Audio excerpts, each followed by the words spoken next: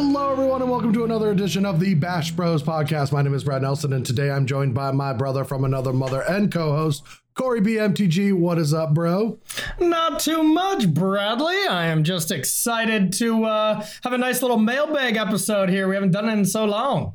Yeah, I mean, you know, with all of the, shakeups and crazy stuff happening in Magic these days, it felt great to hear from people, see what they're thinking, and stay away from trying to deconstruct Standard as much as possible. Yeah, I'm just trying to not only not deconstruct Standard, but I'm trying to just actually stay away from it right now. A luxury you don't have right now. That is correct. I have to play in the grand final, so I will be testing after we record this. But before we get too deep into the episode, I would like to let everyone know that you can find this podcast on Podbean, iTunes, Spotify, and Stitcher. That is right. All the goods, all the good ones. It's really sad Skechers took us off their podcast list, but you know what? We're trying to get Nike, but no success so far. But yeah, no one's returned any of the emails we haven't sent. Those assholes. Yeah, so like you said, we were doing a mailbag episode this week, and we wanted to bring in a special guest. That was special. And since we are doing a mailbag, we wanted to bring in someone who was on the cast and crew of You've Got Mail. And that is none other than Mr. Brian Brunduin. You've Got Mail star. How's it going, BBD? You know, it's going great. I got to say, Meg Ryan and Tom Hanks were a delight to work with. Don't believe what you see in the media about them. They were great. So I thought the media kind of says that they're sweethearts. Oh, yeah. Don't believe that. Didn't you? Don't believe that at all. Were you like a castaway in the crew, or did you fit in? I played the role of Wilson, actually. Oh, okay. Yeah. You just stared there at him? You didn't say a word? Yeah, I played the role of Wilson in You've Got Mail. I don't know if you remember Wilson from that movie, but really important character. Oh, wait. No, I remember. It was when they were in the mall and they just walked by that sporting goods store. Yes. There was just a volleyball there, right? Yeah, that was you? That was you? Oh, dude. Yeah, I didn't know that... the You've Got Mail universe was tied to the Castaway universe, but it makes sense, since the MTG or the Magic universe is tied to the Walking Dead universe. It makes sense that there's all these crossovers we didn't know about before. Natural segues. Yep, exactly. Yeah, there's going to be some other crossovers we didn't know about when Game 1 of the NBA Finals is played tonight. But oh hell yeah, I'm excited. Yes. Hey, did you know it is the first person ever to be in the NBA Finals that was born in the 2000s? Just think about that. Doesn't that make you feel old? Holy shit. Yeah, that's crazy. Yeah, Tyler Hero is born in 2000. What a world. Yep. Yeah, that's crazy. I never thought about that. Young bucks out there. Man. Love it. That's insane. All right, so before we get to our questions, I just want to go over a few past results. But since there's been bannings, we're just going to congratulate the winners and not talk about the decks. Okay. I thought, that would save everyone. But yeah, as you all know, this podcast is the official podcast of MTG Melee. And this past weekend, there were a lot of awesome tournaments on the platform. So first off, we've got Red Bull qualifier for Japan and Germany. Japan was won by Kataro Ishibashi. Is that it? I think you nailed it. Ishibashi? BBD's better about this, though, so yeah, we'll leave it. We'll leave it to the Dizzle. To Kataro. The Germany qualifier was won by Ronald Mueller. Now, the Easy Gaming Group was hosting Comic-Con Africa 2020. I actually hung out with them on their stream and did some AMA and played some Magic. They were a lot of fun. But that tournament was won by Cora Stobie. The SCG Tour Championship qualifier number 6 happened this last Saturday, won by Julian Felix Fleury with that awesome teched out version of Omnath. Sorry, I said we weren't going to talk about the decks. Then the next day was the Season 2 Championship, won by Tangrams, who is kind of, I think, personally, I think Tangrams has become the all-star of the SCG circuit online. I understand, Corey, that you've top 8'd a lot, but you don't close. Tangrams does. No, and to be honest, the only stat that I wanted to walk away from the SCG Tour so far was to have the most top 8s, but Tangrams also beat me on that. and I can't close. So yeah, Tannengrams is definitely the king of the tour so far. Well, hopefully there is a season 3, and if so, you might be able to catch up. On that. Now, Corey actually got denied. Corey actually applied to work for Skechers, but they were like, "We're going to need you to work the afternoon shift." He's like, "Sorry, I can't close." So, oh, bang! That's right. I don't work nights. yeah. I barely work at all. Yeah. now, next up is the Mythic Society. They had their Arena Community Cup tournament, and that was won by Zach Dubin. And then last but not least was the Gaming Stadium featuring MTG Arena, won by Alex Hagedorn. Now, I don't really get the featuring MTG Arena. Now, is this like DJ Khaled? Like It is, yeah. Featuring MTG Arena. MTG Arena just wants to be included in everything to get their name out there. That's smart. That's smart. Yeah. Getting their tendrils and everything. Yeah, except the one difference between MTG Arena and DJ Khaled is, Arena's talented. So. And our next special guest is DJ Khaled for next week's episode of the podcast. I wouldn't be shocked. Wow, I feel like these past results list gets longer and longer every time. It's like this MTG Melee thing is catching on. Yeah, it is wild. There's just more and more tournaments each weekend that are big and awesome. So thanks to all of the organizers that are running tournaments on there. And even though I'm part of the team, thank you, Jason Flatford, and the rest of the development team that keep us going and awesome. And we just had a big dump of cool features. And there's a lot of stuff coming from development. Don't tell us about your big dumps on the podcast. That's like pre-show material. No, that's pre-show. There's a cool new feature, actually. I mean, I'm nerding out here for a second, but I'm just going to. You know how if you hover over a deck, the hover card comes out and shows you what the deck is? Yeah. You can now copy lists from the hover card. Ooh, that is a nice feature. Yeah. I always said just that hover thing would have saved me so much time when I was like, actually just looking at every single list from leagues before Pro Tours and whatnot. But while we're on the movie thing, the Back to the Future really made me think that hover technology was coming way earlier than it was. But it didn't come out until 2020 and MTGmelee.com. So the next step for MTG Melee is to put that same technology onto a skateboard. Yes. That's a later patch. Yeah. When's that coming out? We can't really divulge all of the things that we're working on. Yeah. But let's just say you'll be pleasantly surprised. Excellent. All right, great. All right, you don't have to get on a skateboard anytime soon, Brian. Well, the last time I got on this, I think I told you guys the story the last time I got on a skateboard. Did I tell you that? I think I saw a video of something to do with skateboarding, but yeah, I don't remember exactly what. Not the video. That's for another time. That's for another cast. Down. No, Brian. No, stop it. Corey, you know what he's saying. Think hard about a skateboard. If you didn't know I was trolling him into that question, then you are a fool. So I'm just quickly say the last time I came out of this is when I worked at SCG. I came out of work after the day was over, and there were some coworkers just out there like on a skateboard. Oh, yeah, you did tell me this. Yeah, like then I was just like, oh, cool. And like I don't remember if like they kicked me the skateboard or if I just like decided to get on it. But I was like, yeah, let me just jump on the skateboard. I don't skateboard. So I get on the skateboard. I take one step. I'm too far back on the skateboard. It flips up and I fall on my ass. And that's just like immediately what happened. It was pretty embarrassing, to be completely honest. But anyway. So you went from Versus Live to battling against gravity in the parking lot for another Versus? Yeah. Don't go up against gravity. You won't win. So. And next up on Versus Live, we've got Brian against gravel. Yeah.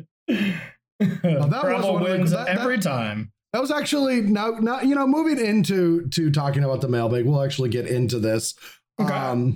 But that was actually one of the questions that I did not take. One of the only questions really that wasn't a troll was just making a tier list of the best versus duos. And now while I would want to put Brian and I at the top, I would not want to continue the list because I think doing lists like that is just mean-spirited. It just becomes mean-spirited. Yeah. Yeah, that's true. Even if you have genuine intentions, it comes off as mean-spirited.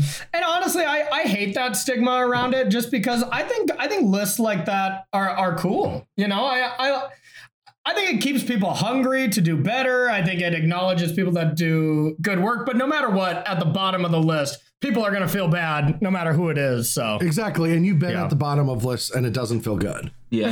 Whoa. I think it's you know what I mean? Like that's just like the thing is the shorter and the more inclusive a list is, it's going to hurt certain people. And I get like other games, but when it comes to like Magic, like I don't want to be on a list because being up first is not going to feel as good, as bad as it's going to feel to be last.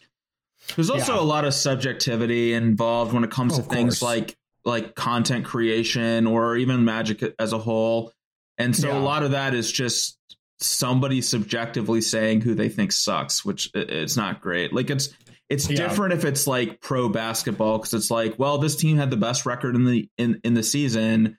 Mm-hmm. They're probably the best team. Like that kind of ranking stuff is way different when it's like professionals in a sport that has more measurable metrics. But that's true. Actually, Amber and I got into a pretty heated argument because ever since quarantine started, we started arguing about ridiculous things. And everything. One of them was about like the Grammys or the Emmys or something. Emmys just came out, and I was talking about like, because I've been getting more woke, I guess, and I don't even know if I'm too woke, but like, like what in this industry, so many people that like run these events and everyone that does a lot of stuff are kind of getting the shit in, like the people that work these conventions and work these like big gala things. And they're struggling really badly right now. But then, they did this webcam version of the Emmys just to hand all these awards out. And I'm like, it kind of sucks that like the world is the way that it is and they're all handing each other awards. And I just don't want to get in on that. And she's like, well, what's that? What's the difference of that and like, football or whatever, Hall of Fames and stuff like that. And I'm like, well, there's like tangible metrics that can also be used there and not the subjectivity of it all. And, that I don't know why I'm telling this, but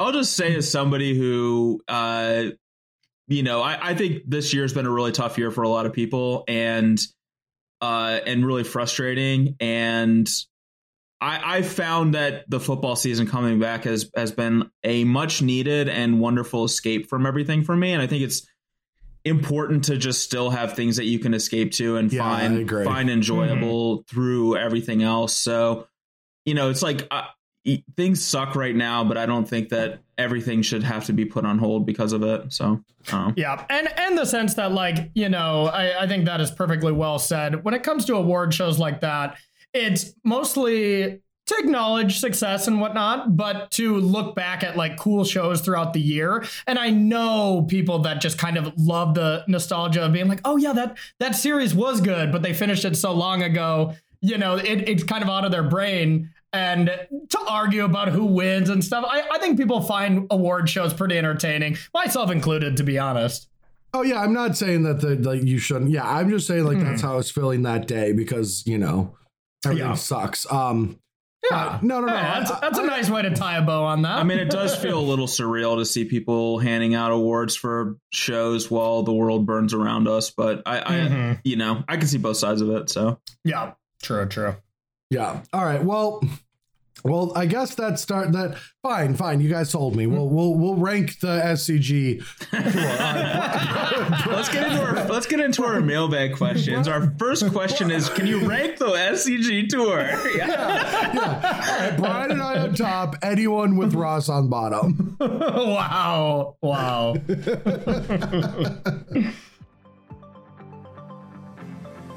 The Bash Bros podcast is proudly sponsored by BCW Supplies. BCW offers great products at an even better price. From their Elite 2 sleeves to the deck bot line, you're sure to get an amazing product. I've been using their sleeves and deck boxes for the last year, and let me tell you, bro, their durability is unparalleled. Well, if you're interested in trying them out yourselves, you can go to bcwsupplies.com and order today. BCW Supplies. Protect, store, display. Slogans, marketing, magic. Wow. All right, so our first question comes from Sean, and Sean asks, if given the option, what card would you delete from Magic entirely? What card would you make evergreen in standard? So that is two questions. I already know what card I'm going to delete, so while you two think, it's going to be Counterbalance because of Grand Prix Louisville round 15. Brian, would you like to tell the story?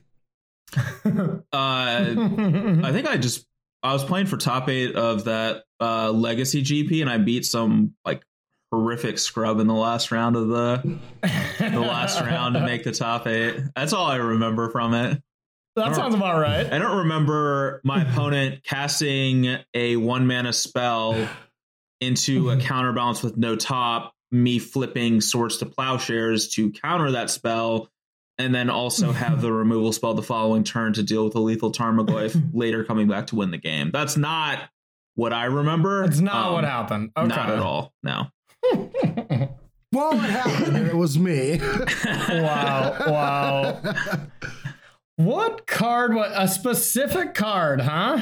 Yeah, just like, I mean, this can also just be like card that you really hate. Like if I got to delete a card entirely from Magic, like I don't know, it depends on what format. It's so subjective. I don't think Counterbalance even matters in any formats, but if I could have deleted it from my memory, it would have been Counterbalance because of how frustrating it happens. Now, if I could delete a card from Magic for competitive play, I would probably delete anything made after 2018.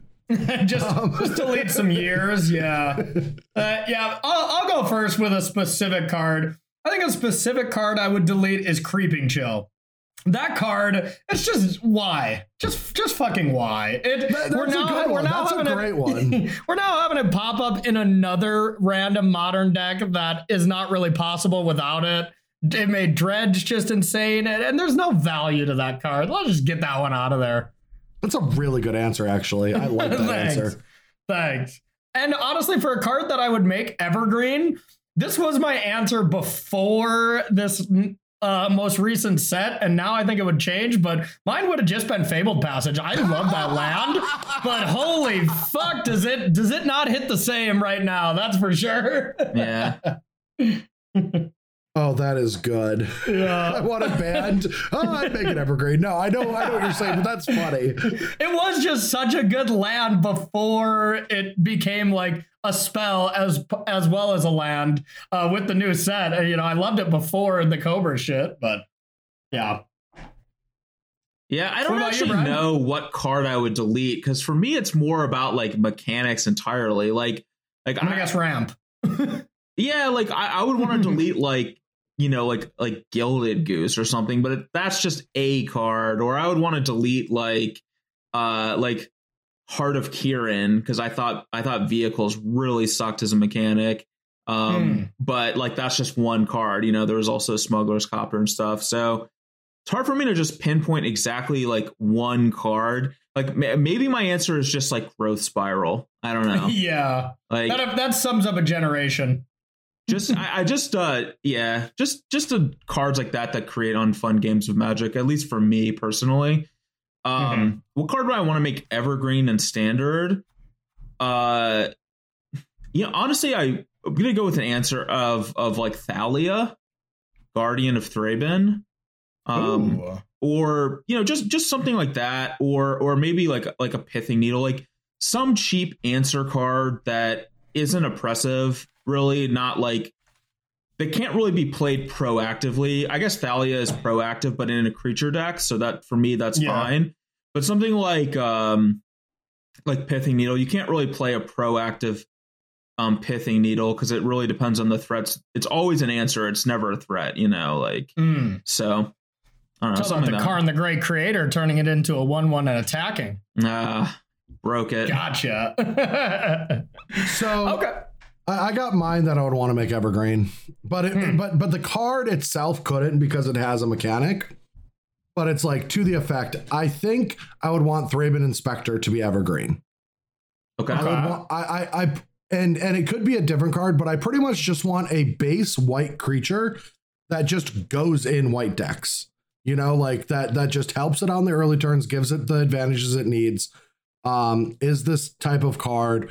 I was thinking like Gideon, but like obviously Gideon's too broken and it would always be there. But like white just always gets like the shit end of the deal. And I just want like some kind of base creature that would always go in a deck. So my answer is Thraben Inspector.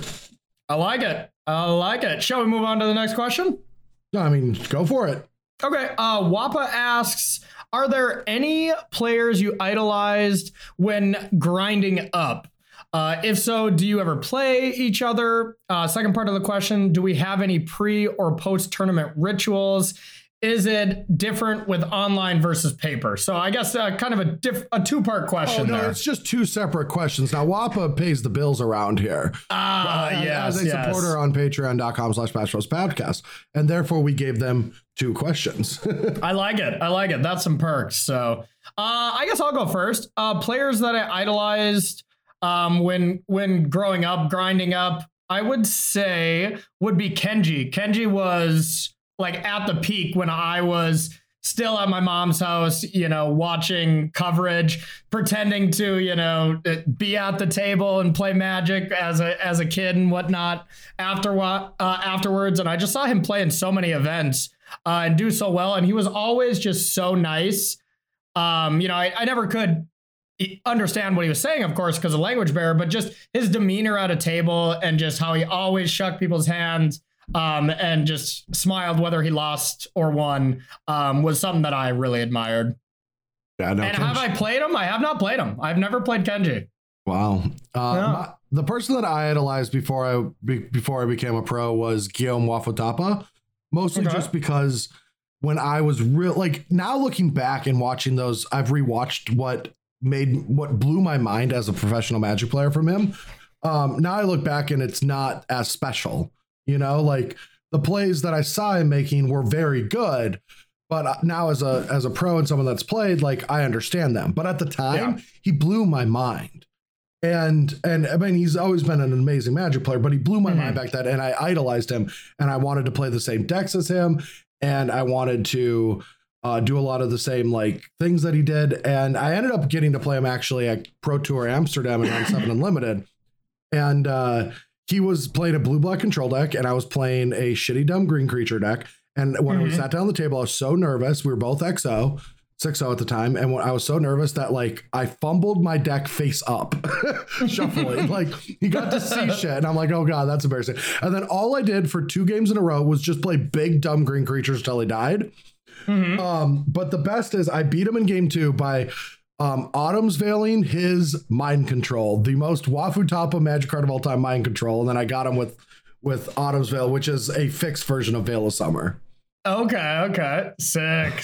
And then you both top 8'd that tournament, right? Yeah, we both top 8'd. Nice. I was there in that city. You were around, yeah. Brian, did you idolize anyone? I don't know if I really idolize people that much because I just don't really buy into the whole like idolizing people thing. Just, as a general concept. I kind of just feel that people are people regardless of where they are. But I would say for me, the player that I probably looked up to the most was Reed Duke. And it had nothing to really do with how he played Magic. I just really liked how he presented himself as a person. He was always very friendly to people. He's always a pleasant opponent to play against, that kind of stuff. And I always just really respected that aspect of it, even just beyond the gameplay itself, because I never really people being talented at Magic is one thing, but people being a genuinely decent person to be around is something that meant a lot more to me. So that would be me. And I've played against him a number of times and he usually beats the crap out of me. So he's also way better at Magic too. But I don't know. That was always, for me, that was always a big thing. I love that because honestly, that was kind of why I said Kenji as well. And I feel like Kenji's mentality towards the game led me to later on be a Reed Duke fan. But I feel like Reed was just a little bit later as far as generation and wasn't when I was a kid. Because I'm the same. I don't really idolize players anymore. But as a kid, I definitely did. And Kenji kind of handled himself the same way, just respect for everyone and always happy. And that's something I've tried to channel into my own career as well. Yeah, no, Kenji was awesome. I actually got to hang out with him a lot because of Time Spiral Block Constructed on MTGO. And he gave me lists and we played a few times. And yeah, Kenji was always one of my favorites too. Still is. He even played in the Japanese Red Bull qualifier with a good list of 4-color Omnath, but sadly lost in top 16. Oh, bummer. Yeah. Bummer. Right, so second part of the question is, do we have any pre or post tournament rituals? Is it different online versus paper? Well, I'll take this real quick. My pre-tournament ritual is in the morning to just wake up like 2 to 3 hours before the day starts to take a shower, ease into my day, go get a Starbucks, and then like chill for like 45 minutes before it starts. I just like being very awake before the tournament, especially at live pro tours where you have to draft right away. Like I've accidentally overslept and got there, and it's really hard for me to remember where all the cards are and stuff through the first 3 hours. So I like getting up really early.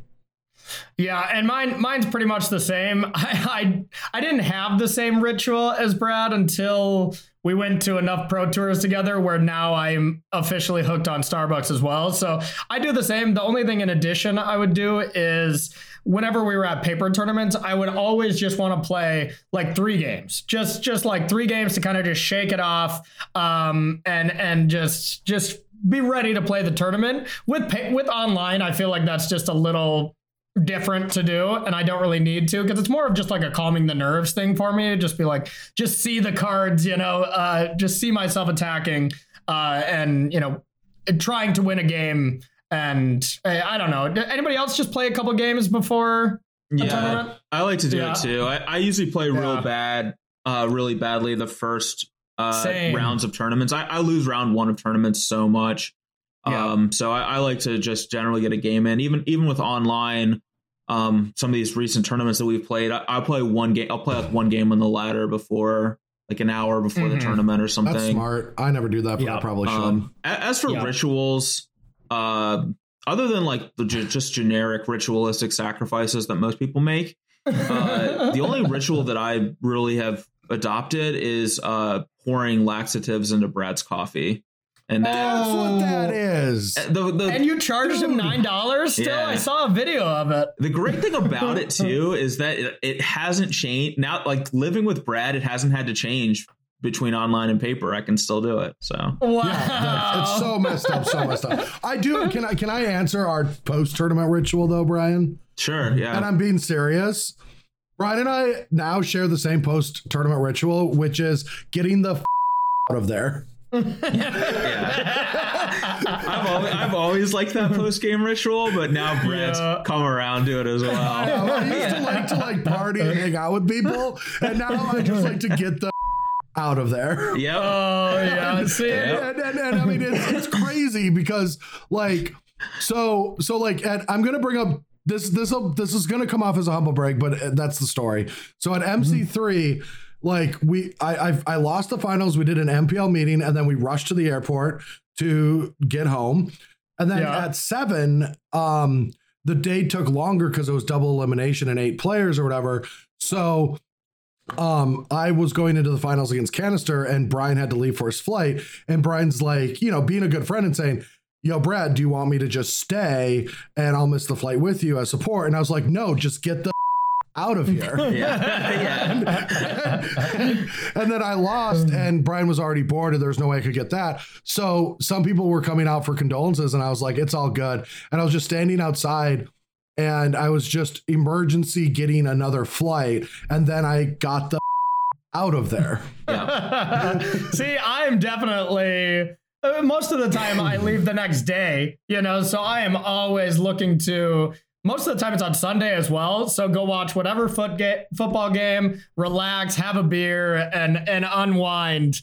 I never understood the post-tournament rituals of you, BBD, especially when you couldn't get out of there of just going back to the hotel room and like getting a draft in or something. I remember like getting ready and I'm just like, how could you play Magic right now It is the last thing I would want to do at the end of a pro tour. Well, the thing is like you're an extreme extrovert, and I am too. But I also I have introvert tendencies, and I don't want to answer for Brian, but like, dude, if you're not into the loud annoyingness of pro Magic players on a Sunday, like it's the worst experience ever. Like, I'm not going to name names, but I can see why Brian would rather be in the hotel room than hear everyone's bad beat or drunken story for 5 hours and then go to sleep. Yeah, that's fair. I guess I just always hang out with the Danes, and I don't really feel like we bad beat story that often, but maybe who knows? Yeah, I mean, for me, it's kind of like a thing where I'll play in a tournament, and after the tournament's over, I see all the ways I could have done better. And so as somebody who's competitive and who one of the things I truly enjoy about games like Magic is improving from mistakes.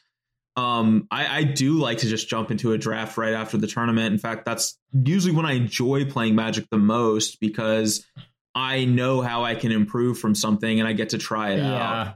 And the pressure's done from the big event, I feel. Right. And then, and it's like, it's kind of different too. Like if I do really well in a tournament, I don't feel the need to play Magic then, really. Cause it's like, I did well in the tournament, you know, it's like, it's almost a chance for me to rebound from doing poorly in an event. But yeah, I mean, a lot of it is that I'm super introverted. And I don't really enjoy the partying, all that kind of stuff as much. I mean, I do have fun doing it sometimes, but for me, it's not a regular thing. Some of the really fun times I've had after tournaments is actually just, there's a lot of group of Magic players getting together to play board games or whatever. Like that to me is really fun. And so I've had fun doing that kind of stuff with people after events. I actually did that at the the first Mythic Invitational. I just played board games and didn't go out and get crazy because I'm getting older, you know, and I don't like going to clubs or whatever. Or just drinking so much. Like, what about Club B's though? Oh, I'll go fuck with that Asian chicken salad or whatever it is. Oh yeah, that stuff's good. I mean, it's not good, but it's like the Biden of Applebee's food, right? Like, it's not good, but everything else sucks. Yeah, that's pretty true. That's pretty true. All right, so next question we got is from Chris Marshall, who asks, "What do you guys enjoy doing outside Magic?" I'll let you two answer first, and then I'll say what I want to say. I guess for me, the biggest thing that's been my absolute favorite hobby is just music, just going to music festivals, concerts, stuff like that. So you can imagine that's not going too well for me lately. That's for sure. Speaking of this, bro, I would definitely suggest, and I should probably do this not on the podcast, but just cleaning up your Facebook photos. You've got some, I used one as a joke for the last Bash Bros battles, but there's some ridiculous pictures in there. Oh yeah, and all from music festivals. That's for sure. If you scale up in popularity, I could just see those, you not wanting those pictures there. Yeah, admittedly, I had to have that, or Dad had to have that talk with me when I was going to become a teacher, and yeah, it rings a little less true now, but still probably true. It's probably worth it. It can't hurt. That's true. That's true. Well, my first answer for that question, I'm being told I shouldn't say by the PR expert, which was just your mom. Of course. Yeah, yes. But no, my what do I enjoy doing outside? Yeah, the funny thing about outside of Magic, what I enjoy doing outside of tough. It's a good question. Funny thing is, Brad. That's my turn. That was a great answer. Yeah, I'm sorry you don't enjoy anything, but like mostly it was like watching shows. Amber and I watched like a decent amount of TV and movies together, and unwind, and just like we hang out outside now with Puppy and just hang out outside. That reminds me, I need to go check if I've got Fizbrees in the trunk, and I think you do, Brian. We might need to borrow one if I can't find one. I have a dog now and I have a backyard, and I have frisbees around, like what I am spewing value. Hey, you gotta play some catch with that dog. I mean, I don't want to ruin the disc golf frisbees that I have, if that's what you're saying, but okay, fine. I thought you have given up on them. I mean, I haven't done it in forever, but I would still like to have them. They'd be more aerodynamic if you poke some holes in them. Yeah, but lately the thing that I've liked to do the most is play Among Us, and I know neither of you have played it, and I keep bringing it up, but it really is a fun social game, and I've really enjoyed my nights hanging out with some people, especially like I got into a game last night with like Adam Prozac, and it's like, holy shit, I haven't talked to Adam Prozac in 6 months. Yeah, So it's like very social and getting to quote unquote hang out with people I haven't seen in a long time. And I don't know if I'd like Among Us as much if it wasn't for quarantine, but I'm getting to start seeing and interacting with people that I haven't in so long that I've been getting way too addicted to it. Like I'm completely immersed into it. All right, well, let's jump into the next question. What are the best new games to immerse oneself into, Brad? That would be Among Us. Oh, interesting. Wow, I actually have you go first, BBD. But wrong, because Among Us isn't a new game; it's 2 years old. Is it really? Yeah. Yes. No, the game's been out for 2 years. How did it just explode? Oh, it's so good. This is so good if you don't know this. Yeah. They were just not that great at marketing it. They were about to make a second game, Among Us 2. And then all of a sudden it just started picking up steam at the end of August. And and then that was right after, like 2 weeks after Fall Guys came out, and that was becoming the big game. Then just somehow this game started picking up a ton of popularity because people are starting to stream it. And then it kind of happens, right? Like one Magic player says this is good, and all the Magic people are like, yeah, this is the kind of game we like. So then everyone starts playing it. And so it blew up from like 2 million players to like 60 million. Wow. And it just destroyed all the hype around Fall Guys. Like completely just blew like all of the wind out of their sails. And I've been seeing a lot of like great memes where it's like, you remember the end game where Thanos is like, or what's her name? Says, you took everything from me. Yeah, and he's like, I don't even know who you are or whatever. Yeah, but the memes are just like, you took everything from me from the Fall Guys, and then the imposter was just like, I don't know, you sound kind of sus. Yeah. Love it. I guess I'll go next. Best new games to immerse oneself in. For me, it has just been Beat Saber. I have been the biggest fan. We're talking new game. You were playing that game when I saw you last December. Well, it literally is an immersive game, Bradley. You could not be more immersed in a game than a virtual reality game. That's for damn sure. Well, I've got quality complaints because we bought one of those and then the headset broke immediately and then they wouldn't give us a refund. Really? Yes. Wow, that sucks. Yeah, ours just works perfectly, but yeah, that would be bullshit. But I've just always been such a big fan of beat games, starting with Dance Dance Revolution way back in the day. So it was kind of a natural segue into this. And, it's just a really cool game. Well, I don't know if it qualifies as a new game, but has anyone considered playing a game from 2004, World of Warcraft Classic? And you think I thought you were going to say Russian Fishing 4. Russian Fishing 4 for sure. Corey, you want to talk about an immersive game? How about a game that consumes and destroys your entire life? Nothing's more immersive than that. Damn, that's true. I mean, Beat Saber just added a Linkin Park song selection, but that's only going to destroy my life for a week while I get sick of these songs. A whole life? That's next level. Yeah. Yeah. I can't believe that they brought out an entire selection of songs because, of course, we all know in the end it doesn't even matter. Oh, it doesn't even matter. That's true. That's true. That's a deep cut. A deep paper cut. Yeah, Linkin Park was so far ahead of their time. I didn't know they made a song about 2020. Yeah, it's called My December. Okay. So I do want to answer actually the previous question real fast. I didn't actually answer it. I just want to say that outside of Magic, I like watching football. Yeah. All right, cool. Yeah, Let's go to the next question. I do wish we lived in the same city, BBD. I would totally watch football games with you, but I don't care enough about it to like invest myself. But if I had someone else who was invested and liked it already, I would join them. But otherwise, I'm so medium on it. I haven't watched much. But yeah, I've really taken to just appreciating the game as like a fan a lot more. Like I just like watching games, even ones where I don't have any interest in like the teams themselves, just as a fan of the game and appreciating like how the game goes. Like good examples last week, there was the Chiefs Ravens game, and they're two of the best teams in the league, arguably the two best teams. And I was just blown away by how great the head coach of the Chiefs play calling was in that game. And like as a fan, it was just to me, it was a master class, and I loved it. Like that was just so awesome to watch, even though I'm not a fan of either team, like, you know, but. So I just have one last question before we move to the next thing. So like as a fan, do you usually go like settings 1 through 3? Do you oscillate or just like, you know, just straight fan work, or what do you think? I like to oscillate. You like to oscillate? Okay, Yeah. Gotcha.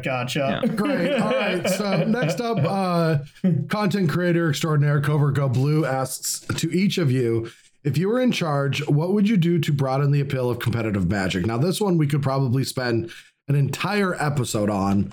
So I'm just going to give one little snippet of an answer for this one because it could go on forever.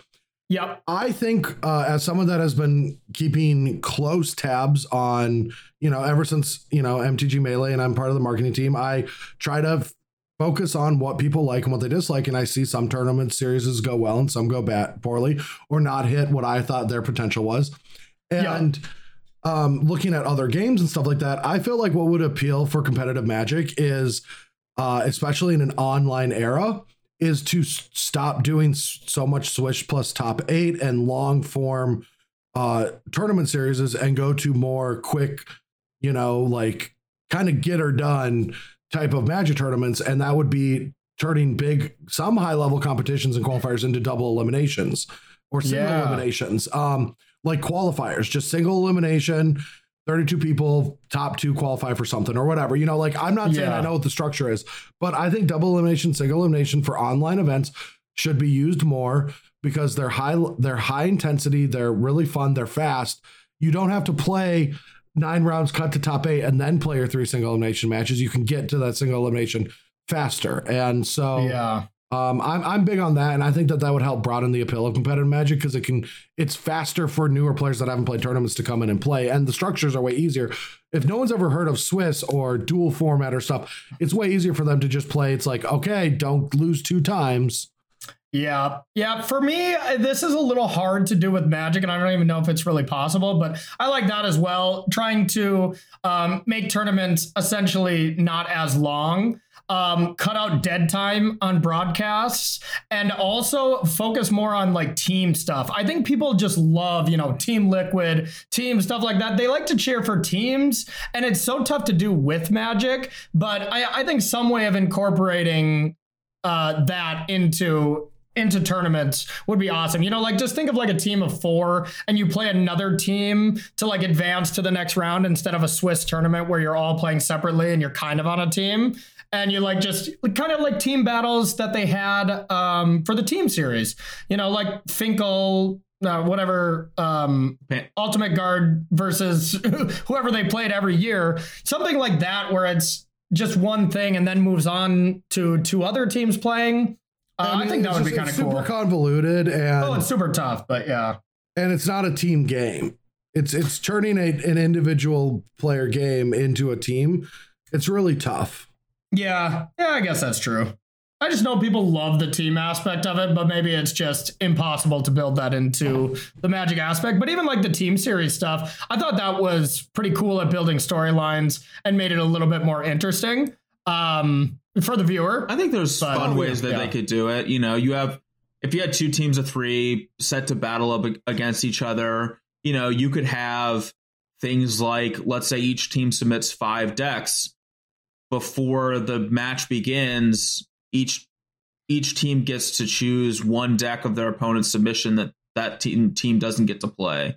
And then maybe like if like, you play the first round of the team event, and whichever team loses, they get to choose who the next player is from the opposing team and which of that team's decks that player has to play. Like that kind of stuff. Like there are interesting things that you could do in that space. I do think that would be something that would be pretty fun. That could be pretty fun. Maybe not as a all the time thing, but I don't know. Yeah, I like that idea, but so that is very viewer facing. Yeah.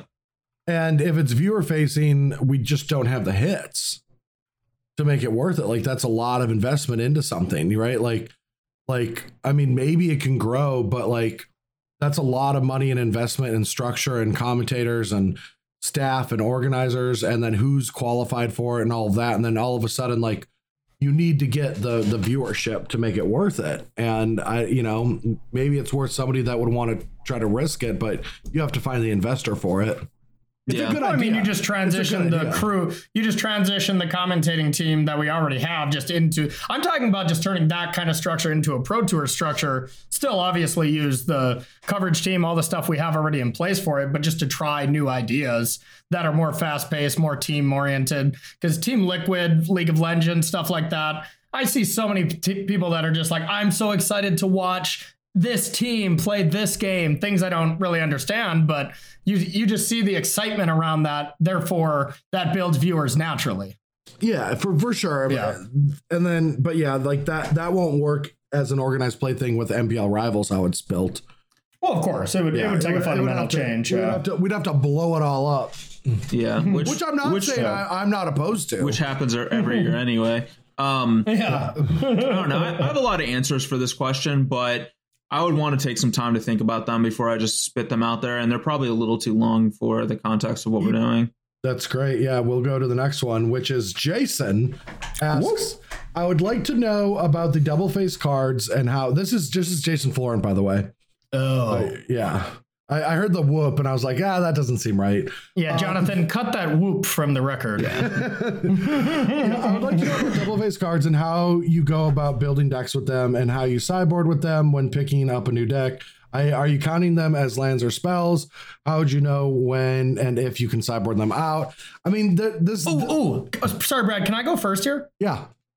I have no idea, and I would love to hear your answer. So that's mine. I have no clue. I have been struggling with this as well. I do not understand deck building with these double face lands, if you should treat them as lands or spells or anything. So, yep, I have no idea. Well, my long and short answer is, especially with the spike, I think that the whatever the spike's called, haphazard spike, I believe, that's or something. One that like people are playing and going up to like 30-31 lands and then boarding some out when they're not good. And I think that's the way you're supposed to play it. But I also just don't feel like, I don't know how good that card actually is in the format. It seems fine, but not perfect. And so like it makes sense with that one in the context of that card, that if you think it's going to be good in the format, you can play, like, let's say your deck is optimal with 27 lands. You can go down to 26 real lands and play 3 or 4 of them because you're going to cast them a lot of the time. And then if you're in a matchup that doesn't, then you can go back to the appropriate 27 lands or 28 lands, like 27 on the draw, 28 on the play, whatever you want to do. But that's how I also treat things. Is I've been trimming on these spells when I don't think they're going to be that good after sideboard, more aggressively on the draw than on the play. When I'm on the play, I just want every mana source. Yeah. And so I do that. But also, I just think that we're going to overplay these cards. And the ones that the true ones, not the come into play tap, but the mythic ones, I think they should just, unless they're going to break your mana based on your Fable Passage numbers, or if you want to play castles, I just treat them as lands and keep them all the time. Yeah, that makes sense. What about like Sultai midrange was playing like Maul, is playing like Bala Ged's Recovery. Like the tapped ones that were decent.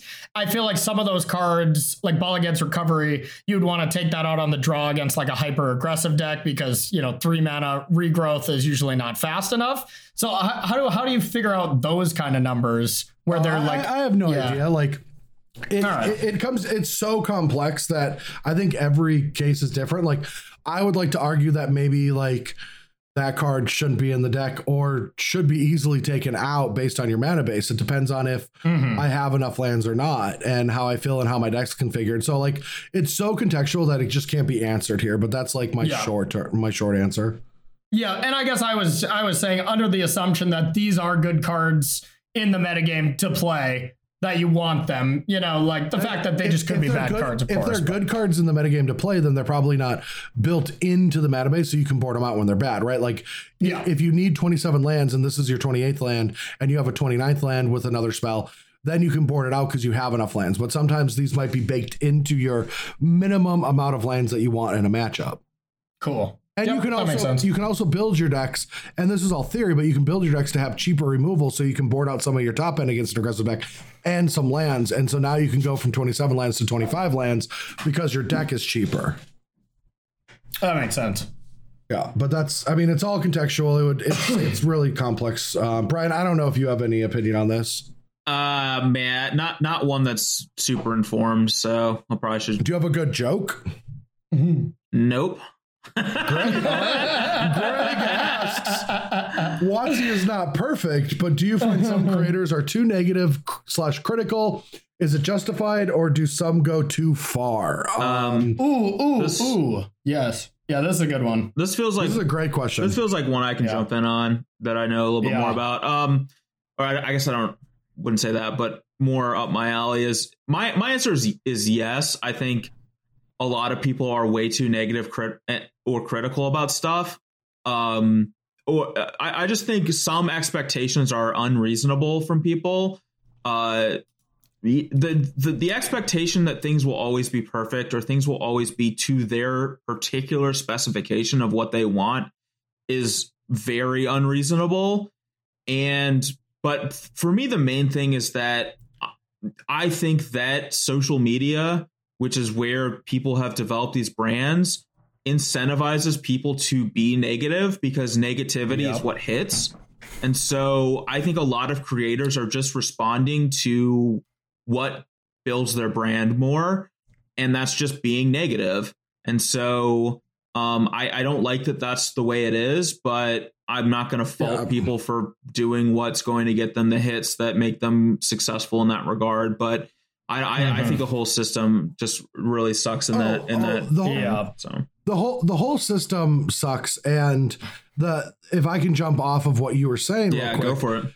Is the thing that people have to understand, the listeners, the people that listen to our content and other people's content and read articles and just the people that are consumers need to understand that, especially when debates happen online and there's two sides to a coin, that like you just have to understand that almost everyone that you're listening to, on whether they're on one side or the other, if they have a brand in Magic, they're being biased towards probably not everyone, but a lot of people are biased towards their own self-interests.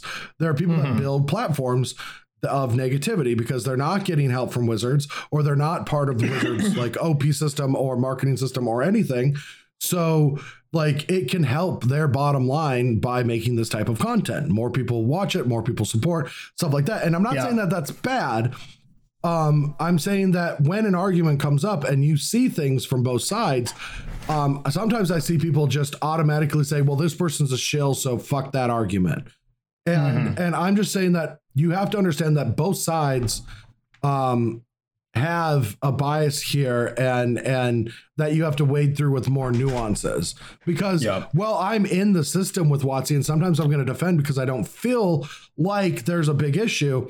Other times I will say, I just wrote an article and just threw it on Twitter the other day that pretty much says, Wizards, I feel like you just lied and threw competitive Magic players under the bus, and I think it was bullshit, And I will do stuff like that. But sometimes I'll think you're all overreacting. This is probably a thing that they can't really control because they're a corporation and blah, blah, blah, blah, blah. But sometimes when I say that, people are like, well, you're just a shill, and it's like, okay, well, go sub to the person that's arguing against me, I guess. If somebody's built a brand through what they say on social media, you have to view the fact that what they're saying on social media is part of their brand. You have to view it that way. there's a lot of through a lens. There's a lot of people, and these are people that I genuinely like, and some of them, like some of my friends with, but they've built their brand through being a loud voice on social media, and they've built their career entirely through that. And you have to view that they have a vested interest in saying the things that will continue that brand. And a lot of times that involves, it's very easy to build a brand by being negative and critical of WotC. And so a lot of people have done that. And so they're going to continue to propagate that brand. That's just the right. But if throwing this back to Among Us, if we're saying that they're sus to being the imposter, the best thing is right now there's so much chaos being sown in 2019 and 2020 pertaining to Magic that it all is just justifiable. The frustration just feels like it's fine. But on calm times, I remember seeing it. I remember going to Pro Tours in 2016, 17, 18. And I always remember it because I was emotional because I was 1 and 2 or 1 and 3. And I just spent 2 weeks testing. And I just see on the internet that a bunch of brands aren't even focused on the tournament. They're just pushing their own narratives. They're like, did you see that on camera? Yep, that card was supposed to be banned. Like the YouTube video I made a month ago, linking to the YouTube video. And I'm just like, you know what? Screw you. Yeah. For me, I kind of get the same thing too. I've been working with WotC for coverage here. I'm heavily incentivized to, respect the game that I play because, it's my career and whatnot. But I will definitely say when I don't like something, and I think that's completely fine. We had our mini-sode about how I pretty much hate Standard right now. And I think it is perfectly healthy. You can find on patreon.com/BashBros podcast. Yeah. And it's perfectly acceptable to be critical of them. And in fact, you should be critical of a game that you love because, you want it to be the best possible. But it's the people that just dunk on things just to dunk on them. I just absolutely hate that. But if I ever go to defend and say wow, you're just, first of all, anybody who doesn't feel the way that these people are that are dunking on the specific thing, anybody who doesn't feel that way doesn't respond to those statuses anyways. So it's only the people that agree with them. So if I were to ever go jump in and be like, come on, there's no point to this, XYZ, then I'm like, oh, yep, WotC shill, blah, blah, blah. And so, I hate it. I think there are plenty of creators that are way too critical, way too negative. But I also think you should be critical of your game, but you can do it in the right way and you can do it in the right sense without dunking and shitting on people. Like Efro, I think, is a perfect example of being hypercritical about something, but he isn't dunking on shit to try to get views. He is saying his opinion in a well thought out manner. He is open to talking about each side of things. Benes as well is pretty good about that as well. But just some people that just absolutely dunk on it, I hate, and it annoys the shit out of me. There's no arguing against it either. Is the thing too. Yeah, you can't present if somebody presents an opinion and the internet rallies behind that initial opinion. Even if you have information that suggests that that's flawed, because a lot of these opinions people are making are off of 20% of the available information, or maybe it's 100% of the available information, but only 20% of the total information because they're only going off of what they see. You can, even if you have more information, or if you have a good counter argument to go against what's being said, once the ball gets rolling on that, the momentum is too much to ever push against. You really can't, you can't say anything against it. It's kind of one of the super negative. It's not going to change. Yeah, it's not going to change the masses' mind. And honestly, that translates over into the political debate that where the U.S. is at right now of Biden, Trump. You can't go in and somebody who is completely anti-Trump go in and spout Biden. They're not going to listen. Somebody that's anti-Biden, you can't go in there, spout Trump, and people are going to listen to those either. So it translates into that kind of stuff too. Not that they're building a brand, but they're building a narrative around them, around that kind of stuff as well. And it's you can't get points across in that matter either. Yep, social media is a shit show. All right, next question. Agreed. All right, so Sierra Kovitz asks, standard is in an all-time low while limited formats have been excellent recently. What do you think of running top tournaments in limited formats rather than constructed in the coming year? In parentheses, as a player, I know it is a no-go for WotC due to the... it's just saying that the WotC doesn't want them due to viewers getting confused or something. I don't know if that's the truth, but there has been things of like, walking in, having a viewer come in round 2 of a draft isn't that great of entertainment to watch. So I think that limited Magic should be a part of competitive Magic, even though I don't like playing it and I'm not as good at it. But it does feel like a great skill tester. But the other issue is that I agree. It's not great to have on coverage. Like I think limited, if there was competitive limited, it should be done like poker in the sense that like, how poker is always pre-recorded. They should just gather up all of the assets, all of the matches, all of the drafts from all the perspectives. And they should just like push out a piece of content like 4 days later, or have us all like let's say there's a big tournament, right? And we wanted limited to be a part of it. If it was online, we do the draft portion of it early. Everyone in like the grand finals, if they wanted limited, we do the draft portion on like Monday of next week, and then that just gets aired as a pre-produced, and then it goes live into constructed. They did that once, didn't they? They half did it. They didn't do the matches, but they did the draft for Worlds. But and that kind of stuff is better. But like you need to have a comprehensive pathway for people that jump in halfway through, because there's no great metric. Like you don't know what's in the decks, you don't know how the draft went, you don't know who has what, and it's just a little messy, and it doesn't let you pull the deck list off and go play, right? Like if you're watching coverage, you're like, holy shit, that deck looks great, and you just copy it, and now you're watching and playing Magic Arena, which obviously they would love if that's happening. I mean, here's the biggest problem is we have years and years of data of split pro tours where you see viewership fall off the cliff once we get to the final 3 rounds, which were drafts. And then you have the vice versa when they switched it around, when the first 3 rounds, nobody watches because it's draft. And you see the actual just numbers that people do not like watching as much as limited. And you have to realize, the broadcast is something they do. It's a product that if something's wrong, they address that issue. And that's just sadly what has happened to limited, even though I think I'm with you, Brad. Like I don't enjoy playing limited as much, but it's something that's always fun to some players.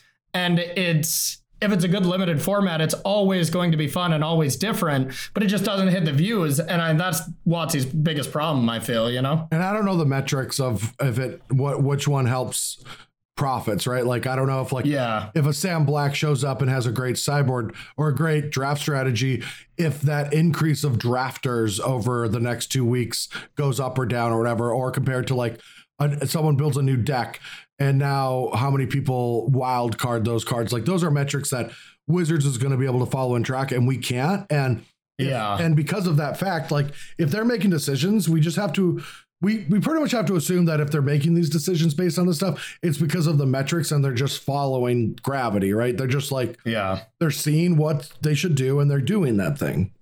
And I mean, just building off that statement you just said, just thinking about it, it's got to be the deck side, right? Like the new deck, because some decks on Arena, however many dollars it takes to get all those wild card compared to 1 or 2 drafts that people would do and get value back, it just has to be the latter. I assume, but I'm just saying like that. I would just assume, process. But exactly, yeah.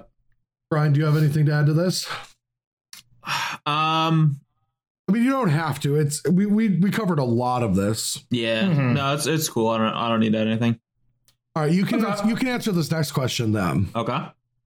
Femoral asks, do you think paper Magic? Wow, I should have rewrote this.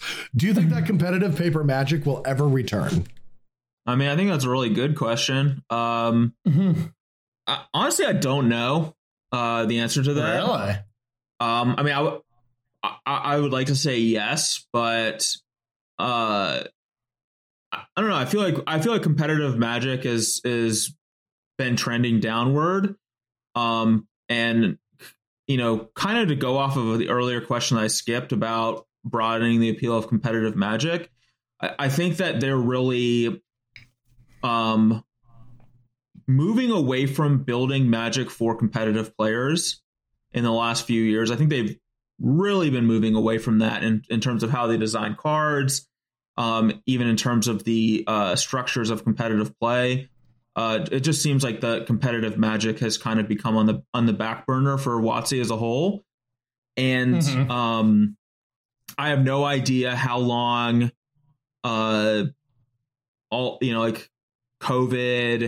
will last. I don't understand, I have no idea what's going to happen with the structure, like with our country, with all the political and social issues and environmental issues that are going on right now.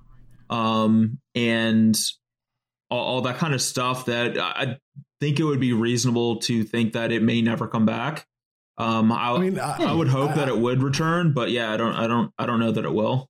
One of the interesting things I thought about adding on to this is I always thought, of course, because the idea is that Wizards wants LGSs and to have support and all these tournaments and us to go around and Magic Fests and Pro Tours and things of that nature. But I don't know how anything works, but I do know that right now you can't really do conventions and stuff like that, right? Mm-hmm. Yeah. But then once it opens up, does that mean that all these companies are going to try to have conventions? And if they do, is there a supply and demand issue? And then all of a sudden, does competitive Magic hit the bill if convention centers could cost more or less? I have no idea what that economy is going to look like. And so who knows, there could be a scenario where convention center costs are 2x what they used to be because literally every business wants to run a con.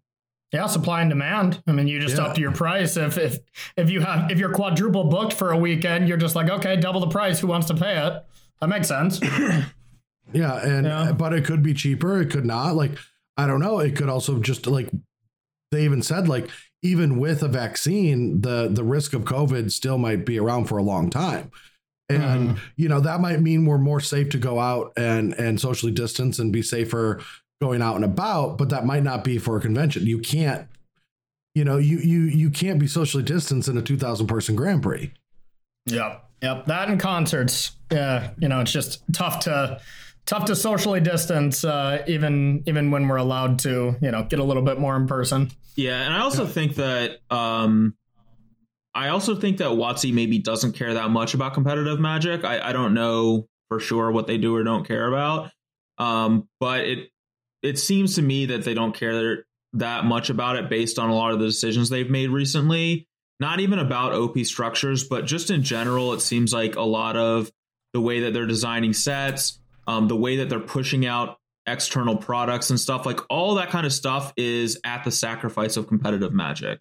So, that actually brings us to the next question. If you want to hear it, Brian, it's for you. Well, okay. I want to clarify on something that you just said, BBD, because I totally agree that leans away from competitive Magic, but I also think these, secret layers, what did you call them? Third party sets or external sets or whatever, supplementary sets, whatever you want to call them. Yeah. What I always thought those just screamed to me is with COVID, with the, every business that's not directly related to helping out COVID or whatever, cleaning supplies, stuff like that, kind of panicking. I feel like that's just a shareholder boost to just be anybody who has stocks in Hasbro, instead of selling them, hey, we're pumping this stuff out. People are still buying it. It feels more like a shareholder thing. Yeah. But maybe it was escalated, right? Maybe all that stuff was hurried out. I think you're right on one degree. If I can expand on what you're saying, I honestly do think that Commander is becoming the most popular way that Magic is played. Yep. I mean, we even look at Commander Versus compared to Versus Live. Yeah. Commander Versus is amazing. No, I'm kidding. They are. No, they are amazing. Yeah, they are. And they crushed Versus Live for quite a while with their views. People just love Commander. I agree with you. Yeah, and one of the things about Commander though is these products help that, right? Like all these new things, there's a lot more legendary creatures now, and that is at the sacrifice of competitive because all the new standard sets have these really messed up legendary creatures like Omnath. Mm-hmm. and they do so many things because a commander has to do so many things. Yeah. No, that makes sense. And Brawl and stuff like that. And maybe they're still trying to get Brawl to happen. And I actually think competitive Brawl could be fun if we ever, like, maybe not at the highest levels, but I kind of always want to have a competitive Brawl, like a Bash Bros Battles or something, you know, like I want to see what it's like. Because I actually think there might be something there. But anyway, I think that'll. Sorry, I want to piggyback off of that and say that I think that, I mean, I've said this a million times before. I think standard is just straight flawed as a format. I don't think it's going to be fun. Like, I don't think it's going to ever be consistently fun from set to set to set. Like, there's going to be pockets where it's good, I think, but I don't think it's a sustainable thing. One of the ways I think could make Magic more fun is reducing the number of cards that you could play in a deck. Instead of it being 4 ofs, make it maybe 2 ofs, or push more towards singleton Magic. So I do think singleton Magic produces more options and therefore is like less quickly solvable and maybe potentially a little bit more fun. I don't know. How about 2 or copies? Rotate stuff faster? I think that would be good too. They tried that and people hated it because it's for financial reasons. Yeah, I suppose. Yeah, I like the idea. We go down to 30 card decks and 2 of each card. Oh, and also you get to choose like what class you are ahead of time, and you have a special ability. Mana's been an issue forever. Let's just get rid of that and just say you get 1 land on turn 1 and you get 2 lands on turn 2, right? Like that sounds 3 great. lands on turn 3. It seems pretty elementary. I mean, right? we already have that, guys. Double face lands. It's the same thing. But I've done this before. If you're just automatically getting lands, you can't have 7-card hands anymore. So we're gonna have to reduce the amount of cards you have in hand. Yeah. That makes sense. Yeah. That makes sense. All right. So the last question we've got, and it kind of pertained to something that Brian said. It's from Bard Narson. And Bard Narson asks, special guest, what do you think about the Walking Dead Magic cards? Well, I hate them, to be blunt. Like, I know they're not for me for sure, but I feel like it is one, just a really egregious cash grab, kind of like what Corey was saying about like making the shareholders happy. Yeah, exactly. I think it's an egregious like one of the most egregious cash grabs that they've done in a long time. I really think that they are sacrificing some of the long-term sustainability of Magic for short-term monetary gains by doing a lot of this kind of stuff. Releasing that and Harry Potter and stuff. Yeah. Releasing an excessive amount of supplemental products. People just burn out on that on that kind of stuff. But for me, the Walking Dead aspect of it is it kind of breaks a wall for me. And part of what I love about the game of Magic is the charm of the game. And a lot of the charm of the game is something I feel has been really lost lately through a lot of the design of Magic cards. But part of the thing that I love about the game is that Magic is its own world. Like, you have, the multiverse and planeswalkers and the storylines inherent in them. And I like those stories and I like those characters and I like all that kind of aspect of the game. So when you start making Magic cards that are from an actual, TV show comic universe, it just shatters that entire illusion of Magic being this special world that we're playing a game based around in. And for me, that it loses so much of the charm of the game. And I just really don't like that. Yeah, no, I totally agree with you. Even like what Harry Potter is it like, that's another crossover that we're going to have later in the year, right? Is that real?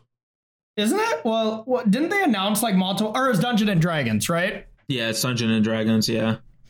Yeah. You didn't see this, Brad? No, I know that, but I'm still on the Harry Potter. No, yeah, sorry. The Dungeon and Dragon crossover to me as well is just something that screams out to me like, hey, we want to reach people that liked something else, and we want to reach them into our game, which is fine. But it does feel cash grabby as well to me. Well, Dungeons and Dragons is one of their companies, and they have, they like. Literally, when Brian and I were there, we could walk to the bathroom, would go through Dungeons and Dragons, and okay. so like And that doesn't say. So do you have to roll a 5 or a 6 to be able to pee? I missed a lot. I feel bad for that janitor. Same, yeah. Guy walked in the door and I was already critical missing. Swinging. Yeah. I just picture walking into the bathroom and Brian's just rolling dice on the ground and he's just like in the stall. And he's like, critical hit.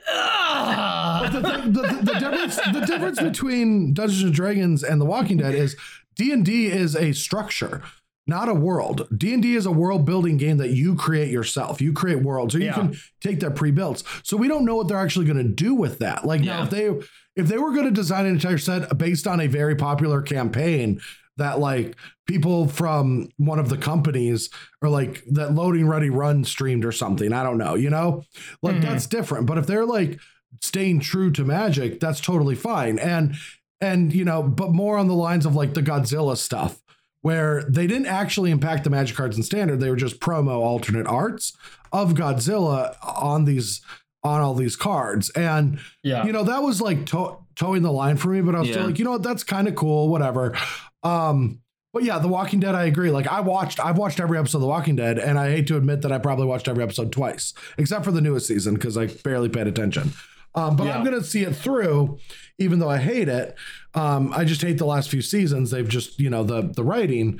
But like the thing about the Walking Dead Magic cards is that it is just a cash grab. And it's like seeing like cars on a Magic card was like upset me.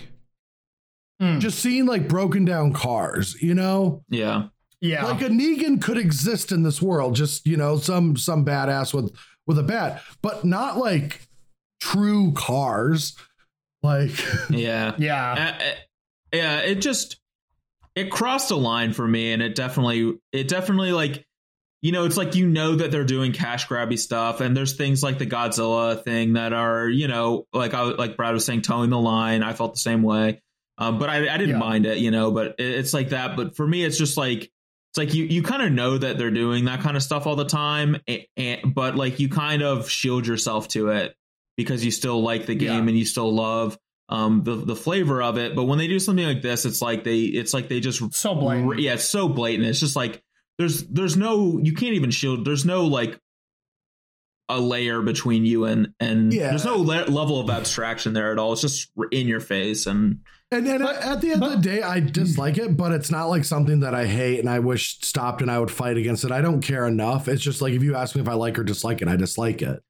Yeah. And at the end of the day as well, like there's probably somebody out there that loves it. Right. So it's definitely getting to somebody that it thinks this whole crossover thing is cool. So, and if you like these things, you're listening to this right now and you're like, I really like these things, like it, don't think because we're shitting on it that you shouldn't be able to enjoy things. I still don't know how many people like The Walking Dead though. Maybe if they had this crossover like 8 years ago when the show was actually good and popular. I'm going to spoil it because I am being aggressive, but I'm just going to spoil everything. So Rick ends up, everyone thinks Rick's dead, but Rick's not dead. And then like 10 years lapses. The show literally jumps forward 6 years in the future or whatever. So 6 or 7 years have lapsed and Michonne finds out that Rick's alive. And instead of going back to where they are camped and where they live to, go and talk to their family, she just talks on a walkie-talkie to her daughter when they're in the middle of a war and saying, I'm going to go find our dad. And she then goes and tries to find Rick because they're in a loving relationship now. And so Michonne just leaves the show by abandoning her children during a war to go find her man. And I'm like, that's the stupidest thing ever. If Rick's alive, he's going to find his way back to the camp. Yeah. But like, that's how they wanted to write her off the show. And I was like, I hated it, like it's the last thing a character like that would have done. Like the writing's just gotten so lazy. Yeah, that show really lost a lot of luster for me, even around like season 4 or something. Whenever they went to that prison, like that was like okay. And towards the end of that, I'm like, yeah, I'm done. Done. Yeah, I mean, I haven't watched The Walking Dead, but I want to mention what Corey said. Like Corey said, like, yeah, this will be a thing that a lot of people will like. And yeah, I mean, that's cool with me. Like I'm not trying to say that people should dislike this or whatever. I'm just saying that as an opinion for me, when I saw that this is something that they did, my immediate thought was like, man, I just don't want to play Magic. Like it really deflated me a lot. And I know I'm not playing that much Magic anymore, but like just seeing that just super deflated me. And I just felt like it really just put in perspective. Like, I don't like the direction that Magic's going. So, yeah. And that's my personal opinion. I don't mind if people like it. It's just for me, that's how. What if they did a WoW crossover BBD? Then would you be like, oh hell yeah? Well, that would be really weird because WoW already has a card game. Yeah, Hearthstone exists already, and that's the WoW crossover. So yeah. Oh, okay, I didn't know that. all the characters in Hearthstone are from World of Warcraft. So okay. What if they made a football crossover and you could just like go turn 2 Brett Favre pass to you? Brett Favre does like to pass, so yeah, it plays. An interception would be a blocking creature just deals damage to the player. Yeah. yes. Okay, we found the crossover to get BBD to like it. Let's make it happen. I don't know. Not a fan. Yeah. Yeah, I'm just going to end this part with like, yeah, it makes me scared because like the only reason I'm scared is I am, like I said, I'm biased. I'm an OP player. Like I wrote in my article, it's like I'm not only in the MPL, but I am a co-founder of, MTG Melee that cares about tournaments. And so I'm very entrenched in, competitive Magic, organized play, and all of these things. And when I just keep feeling frustrated by the cards, the formats, the bans, the OP structures, and then I see like all of this stuff coming out, and I see new Magic cards coming out in Standard, and I just look, and it's like if you see like a mythic legendary creature, more of them are becoming legendary, and they're not big 10 mana effects. They're all very isolated, 4 to 5, and there's cards like Kenrith. Kenrith is clearly there to be a commander. Yeah, it has all 5 colors. It has abilities. Like these are like clearly designed to be commanders. Same with the 3/5 legendary creature, artifact creature guy. I can't. Oh, Golos. Golos, yeah. Yep. But things like that. It's like Golos is a cool card. Kenneth is a cool card.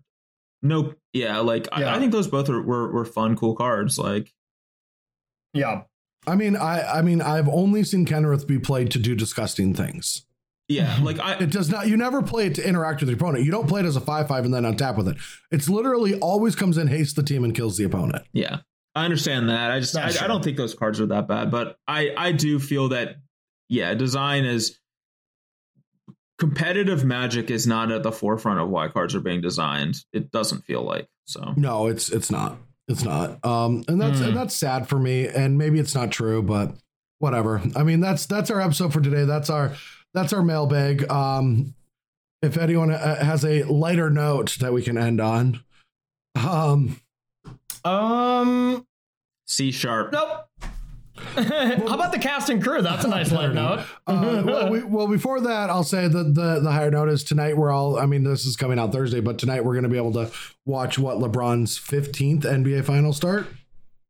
God, it seems like it. It seems like it. Man, 10 in 15 years, or has he been there 15 times? 10, if I'm not mistaken. It's 10 time in 15 years. That's what it is. It's 9 out of 10 right now. I know that. Yep. Yeah, so this will be 10 out of 11 or whatever. Yeah, and honestly, like to remember Kobe and stuff, the year that he tragically passes away, the Lakers win, that would be kind of special as well. So I'm definitely going for the Lakers. Oh yeah, I'm rooting for the Lakers. Because that'd be cool. Ever since that one guy from Cleveland just went to the Heat, I'll always hate the Heat. So that's why I'm rooting for the Lakers. Oh yeah, who was that guy? I don't remember their name, but okay. I knew I was a Heat hater ever since that one Cleveland All-Star just left their team high and dry to move to a different team. Gotcha. Yeah, what a jerk! What a jerk! Yeah. All right, so before we get to our cast and crew, I do want to talk about a few upcoming events that are on MTG Melee, and I got an exciting one because Channel Fireball Clash is now officially on MTG Melee. That is right. We have gotten Channel Fireball to come use our platform. Hooray! Hooray! Gotta catch 'em all. There's a cross promotion with Pokemon. Is that the next secret lair? All right, but that is true. So the CFB Clash qualifier number 1, there's 4 qualifiers. The first one is this Saturday at 9 a.m. And for more information, you can go to channelfireball.com/clash, or you can sign up on MTG Melee today. That's going to be a fun tournament. I'm going to see what my schedule looks like, but I'm probably going to play it if we have our testing figured out, but we don't have a lot of days. So we'll see. Yeah, I might play it as well. I know it's standard, right? It is standard. Yeah, so I don't necessarily want to put any work into it, but if you send me a list, I'll get you a good list if you play. Yeah, I mean, the thing is, I loved the streams of just like the SCG events, and I more just wanted to stream. But these kind of events are really fun to stream as well. So yeah, give me a list. I'd be down. All right, cool. Yeah, well, I'll throw a different list into the Bash Bros podcast, but give you the better one. Oh, thank you. Yeah. I'm gonna just give you a list, and then once you sign up, give it to everyone else. Winky wink. Wink, wink, wink. So the Disorganized Wizards Club Organizational 6, that is a great name, is on Sunday at 9 a.m. You can find more information on that. That is standard. And then finally, we selected a date. Now, this tournament isn't this weekend, but it is upcoming. It is in 30 days. It is the second Bash Bros Battle sponsored by BCW Supplies. We are going to be doing this on November 1st. That is a Sunday, and we're going to have a leftover Halloween costume contest. Now, if you dress up, or you or your family or anyone that you want to show off dresses up on Halloween, take some pictures, and then on Sunday in our Discord, we will have a room for pictures, and anyone can post one in, and we will be giving away 3 prizes. Corey will pick one, I will pick one, and Rick from BCW Supplies will pick one. He does not know this yet, but he will. And we will be giving away BCW Supplies and a special prize of whatever Corey and I want to put in a gift bag, and we will mail it to you.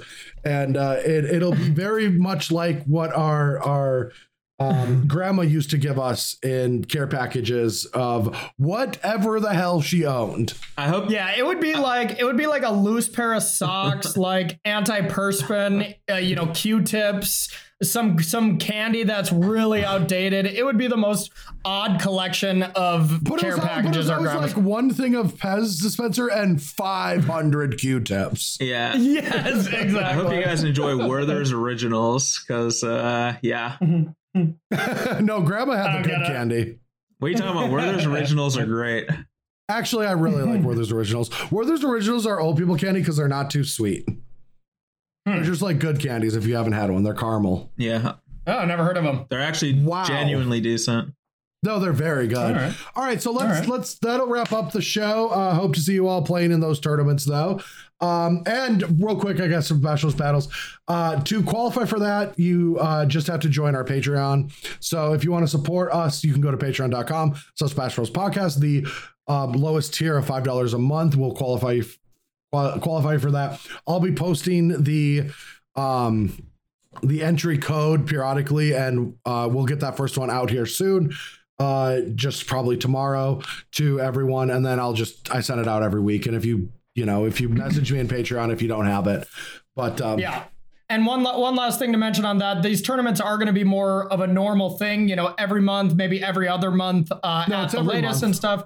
Yeah, I'm just saying, because technically we don't have one during October, but yeah, because it is in November. But so, I mean, being in on those, you get to play them a lot. We had a ton of fun last time. So something to really worth checking out, for a low price of $5 to get in on these. So pretty cool. It was awesome. And we give away $1,000 of BCW store credit. Thank you so much again, BCW Supplies, for supporting the Bash Bros podcast and our tournament series. Alrighty. So let's talk about the cast and crew and the casting. Let's do it. Cast and crew's had a few changes this week. Some shakeups. But one that hasn't changed is our Brodown executive producer, Victor. Victor has stayed our executive producer for a very long time and has become quite proficient at it. And we are going to be doing some Brodowns tonight during the NBA Finals. You can find Victor at aisle 7 of your local grocery store, the produce section. Oh, there's nothing but vodka, Red Bulls, and Victor. All right. Next up, we got Phil. Yep. Yeah. And Phil is? He is a valued member of the Bash Bros cast and crew. Oh, I mean, I knew that, but yeah. So, but this is the cast and crew. We talk about our cast and what kind of crew they do. Yeah, their job. So he's the cast member who he crews up some of the different things that go on around. So he cruises down the street and is he a driver? I don't know what you just said because your internet cuts out every time you say anything. Okay, well, I will say, I said, so he's cruising down the street in his 6'4", so Phil's the driver. He drives a lot of the Progress. You still don't know what Phil does, do you? No, I don't. God, Brian, you have one job every week. All right, well, Phil, could you please message us to tell us what you do on the cast and crew, or we're just going to have to make shit up. I have one job every week, unlike Phil, who has a lot of jobs that he does around here. Oh, this is great. So I wrote in the notes before we did the episode that I had a joke, and I told you two about it, and now I have no clue what it is. I was just going to say, I was waiting for you. Yeah, we were waiting for that joke, and it never realized. Yeah. I was like, if your joke was about that Ice Cube reference about cruising on the street in my 6'4", I was like, how did you know he was going to segue into that reference? But, yeah. What? Well, kind of. It's a NWA reference. It's an Eazy-E song, yeah. Well, that's an NWA song who includes Ice Cube. Bradley. Fair, sure. All right, I do remember what my joke was going to be. Well, now you cannot say it. I was just going to say BBD and Phil are the imposters. Wow. All right, next up. Next up, we got Wappa, and Wappa has been doing, such a good job at Brad's personal barista, but Brad's been, drinking a lot of Starbucks lately, so Wappa wanted to take on some more responsibility. So now Wappa is also responsible for being our personal dog walker, but one huge stipulation: refuses to walk BBD no matter how much he wants to. And BBD refuses to walk. Yeah. Yeah, I mean, so I guess it's a win-win. Speaking of that, we need to walk D more, get her more release trained. We're bad about going on walks. Well, you can't fly with D because she's a dumb flightless bird, right? Or wait, no, that's D from Always Sunny. Never mind. Okay. Yeah. Sorry. I thought D was a bird. Birds can fly. Flightless bird. Okay. Yeah, D is definitely a flightless bird. All right, so Max is Corey's linguistic coach, and I feel like Corey still needs that. I feel like Max is doing great work here. Maybe bad work because Corey still needs it. Well, there's been progress.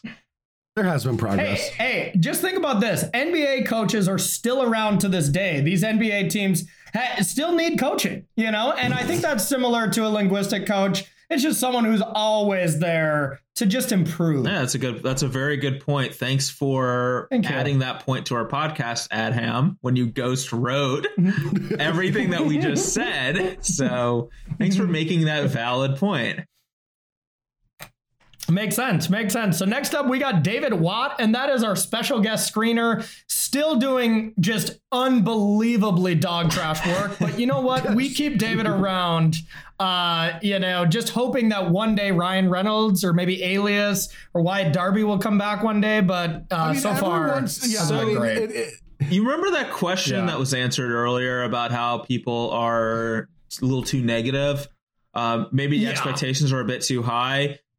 You guys just got somebody on the cast of You've Got Mail, one of the greatest movies of 1998, and you're complaining about David Watt's job in finding a special guest. How dare you? Shame on you both. Damn, am I part of the problem? Okay, I think you're right. We are part of the problem because how could we be like shitting on David Watt for bringing in someone who was on one of the best movies of all time made in December of 1998. Right, yeah. It is at least one of the top 5 movies of December 98 featuring specifically Meg Ryan and Tom Hanks. And you guys are fucking shitting on it. Grossing movie from 1998. Yeah. Gosh.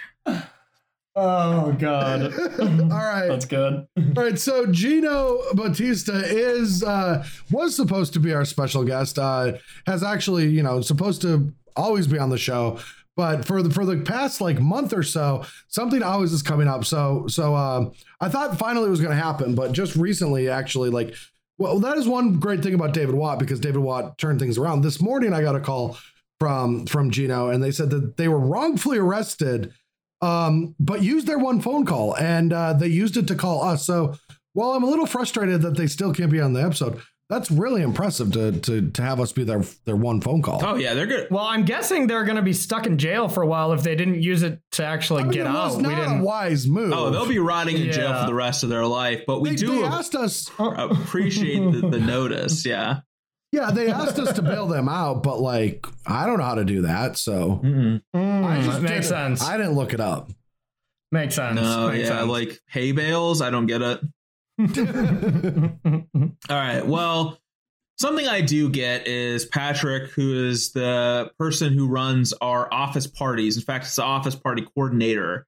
We don't hold any, but no, Brian, we do. You just spend your time drafting. Oh, you're right. That's right. Yeah. I'm just in the hotel room drafting. Many office parties. The weird thing is that I never got invited to any of them. Oh, yeah. Brad, didn't you tell him? Are you not on the? No, I'm not. The group email? I'm not. No. Yeah. Not the group text either. No, actually, if I actually got the first one. I got the first. You're on that group text message where it's just skateboard videos over and over, right? I'm on that one, but see, I actually got the first email about the office parties.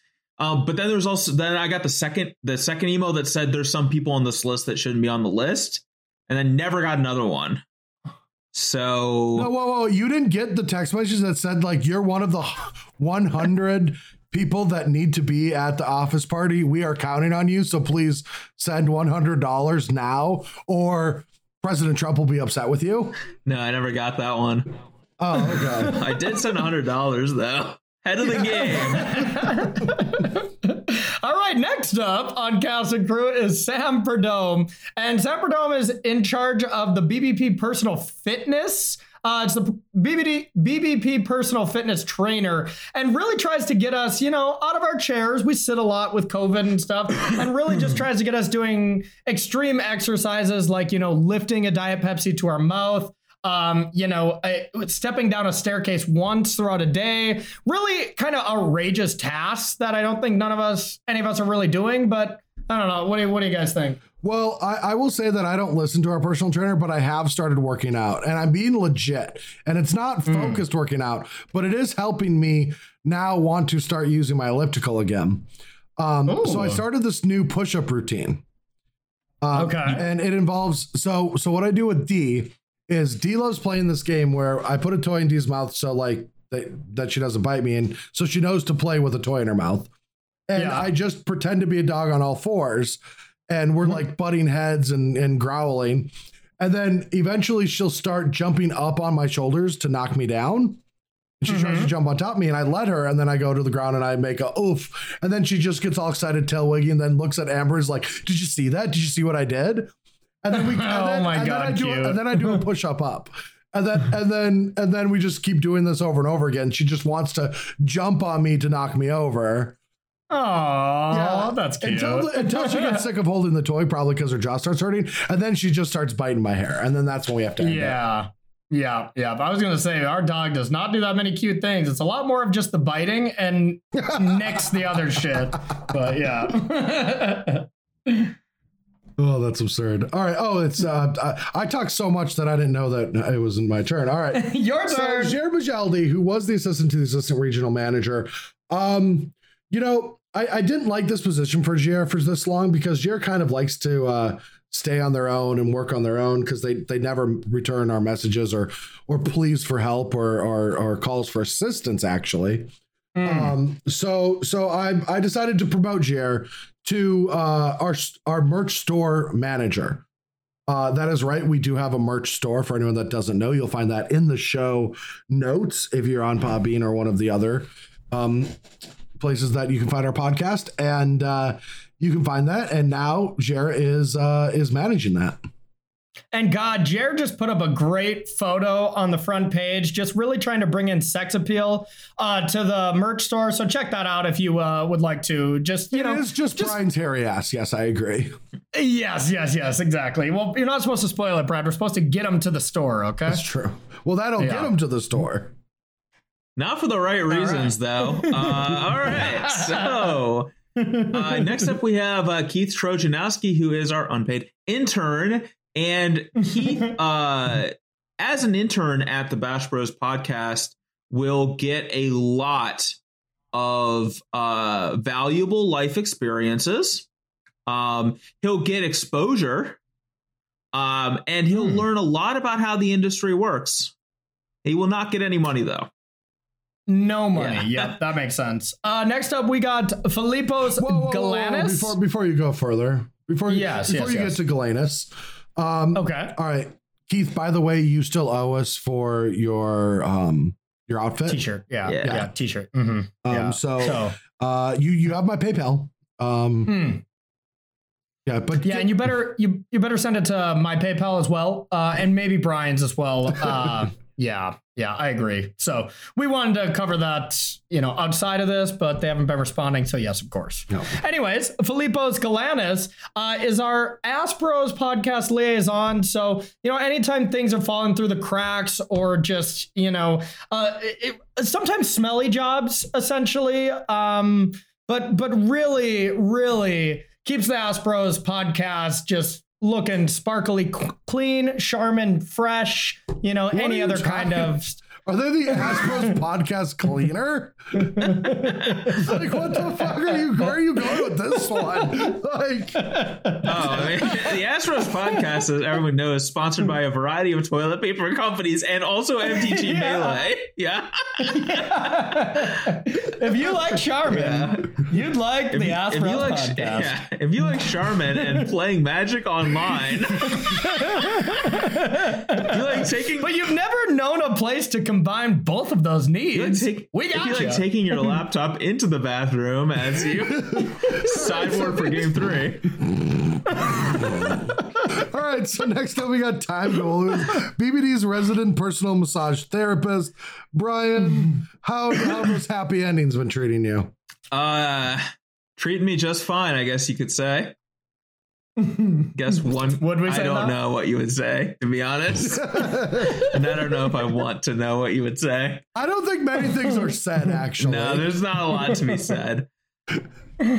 Oh, God. All right. I'll tell you one thing that a sound effect is worth 1,000 words, and that's Paul Karowski. Nice. And he is BBD's wall-staring photographer. So anytime I feel the need to step into the void, Paul is there to document it, and we thank him for his work. Did you not see that Paul got another job too, though? That they're moonlighting? Is it sending pictures of Spider-Man to the local news? Yeah, they're now Spider-Man's photographer, and for whatever reason you were there, and now I'm wondering who's Spider-Man. Well, it's you clearly know. Well, I clearly know one person that's not, and that's me.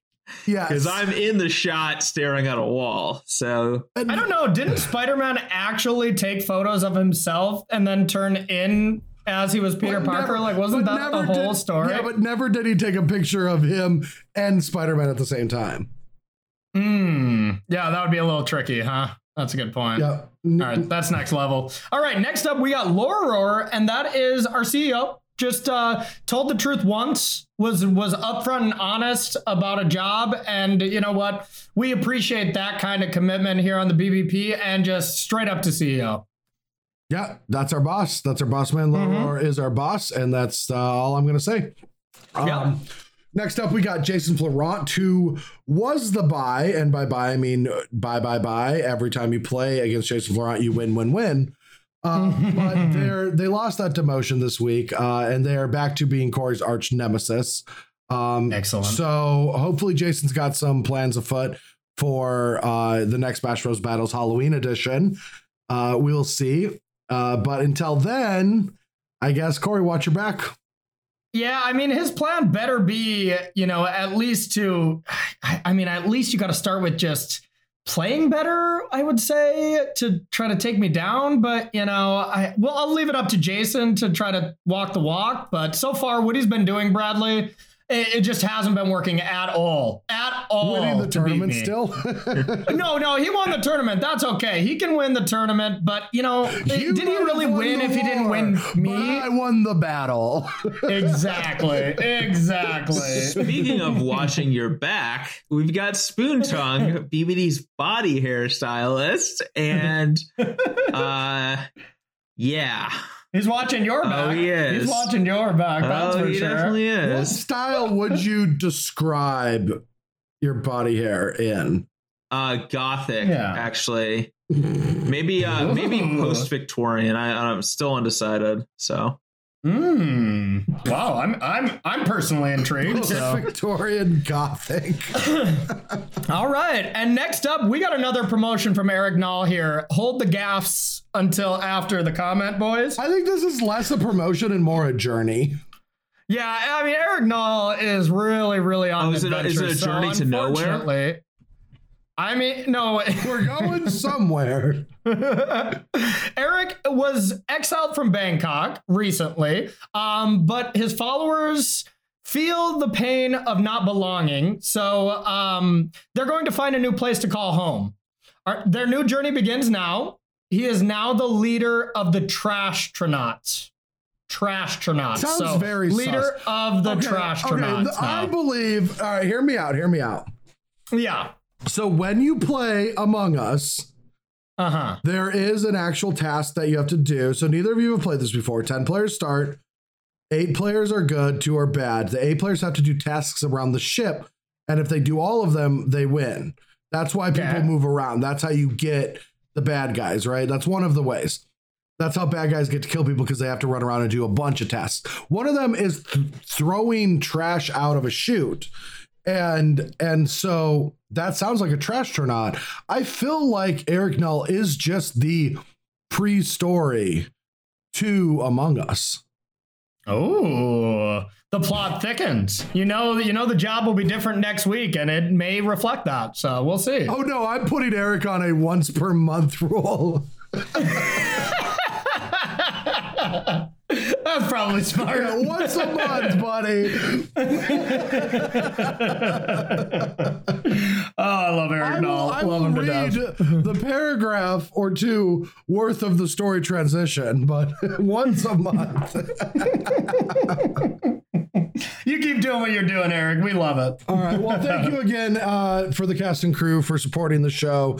If you would like to be a part of it, you can do so at going to patreon.com/BashRosePodcast. But that is it for this week. Thank you so much, Brian Berndoon, for being on the show this week. Oh, you're welcome. Yeah. Yep. But if you would check your email, there is a cease and desist there because you've got mail. No, I was hoping you ended it with "You've got mail." I was ready Problem to jump on that. That mail does not include an invite to the office party, so fuck you, Brad. Fuck you. All right. Well, that's a wrap. I don't want to have to fucking do this shit anymore.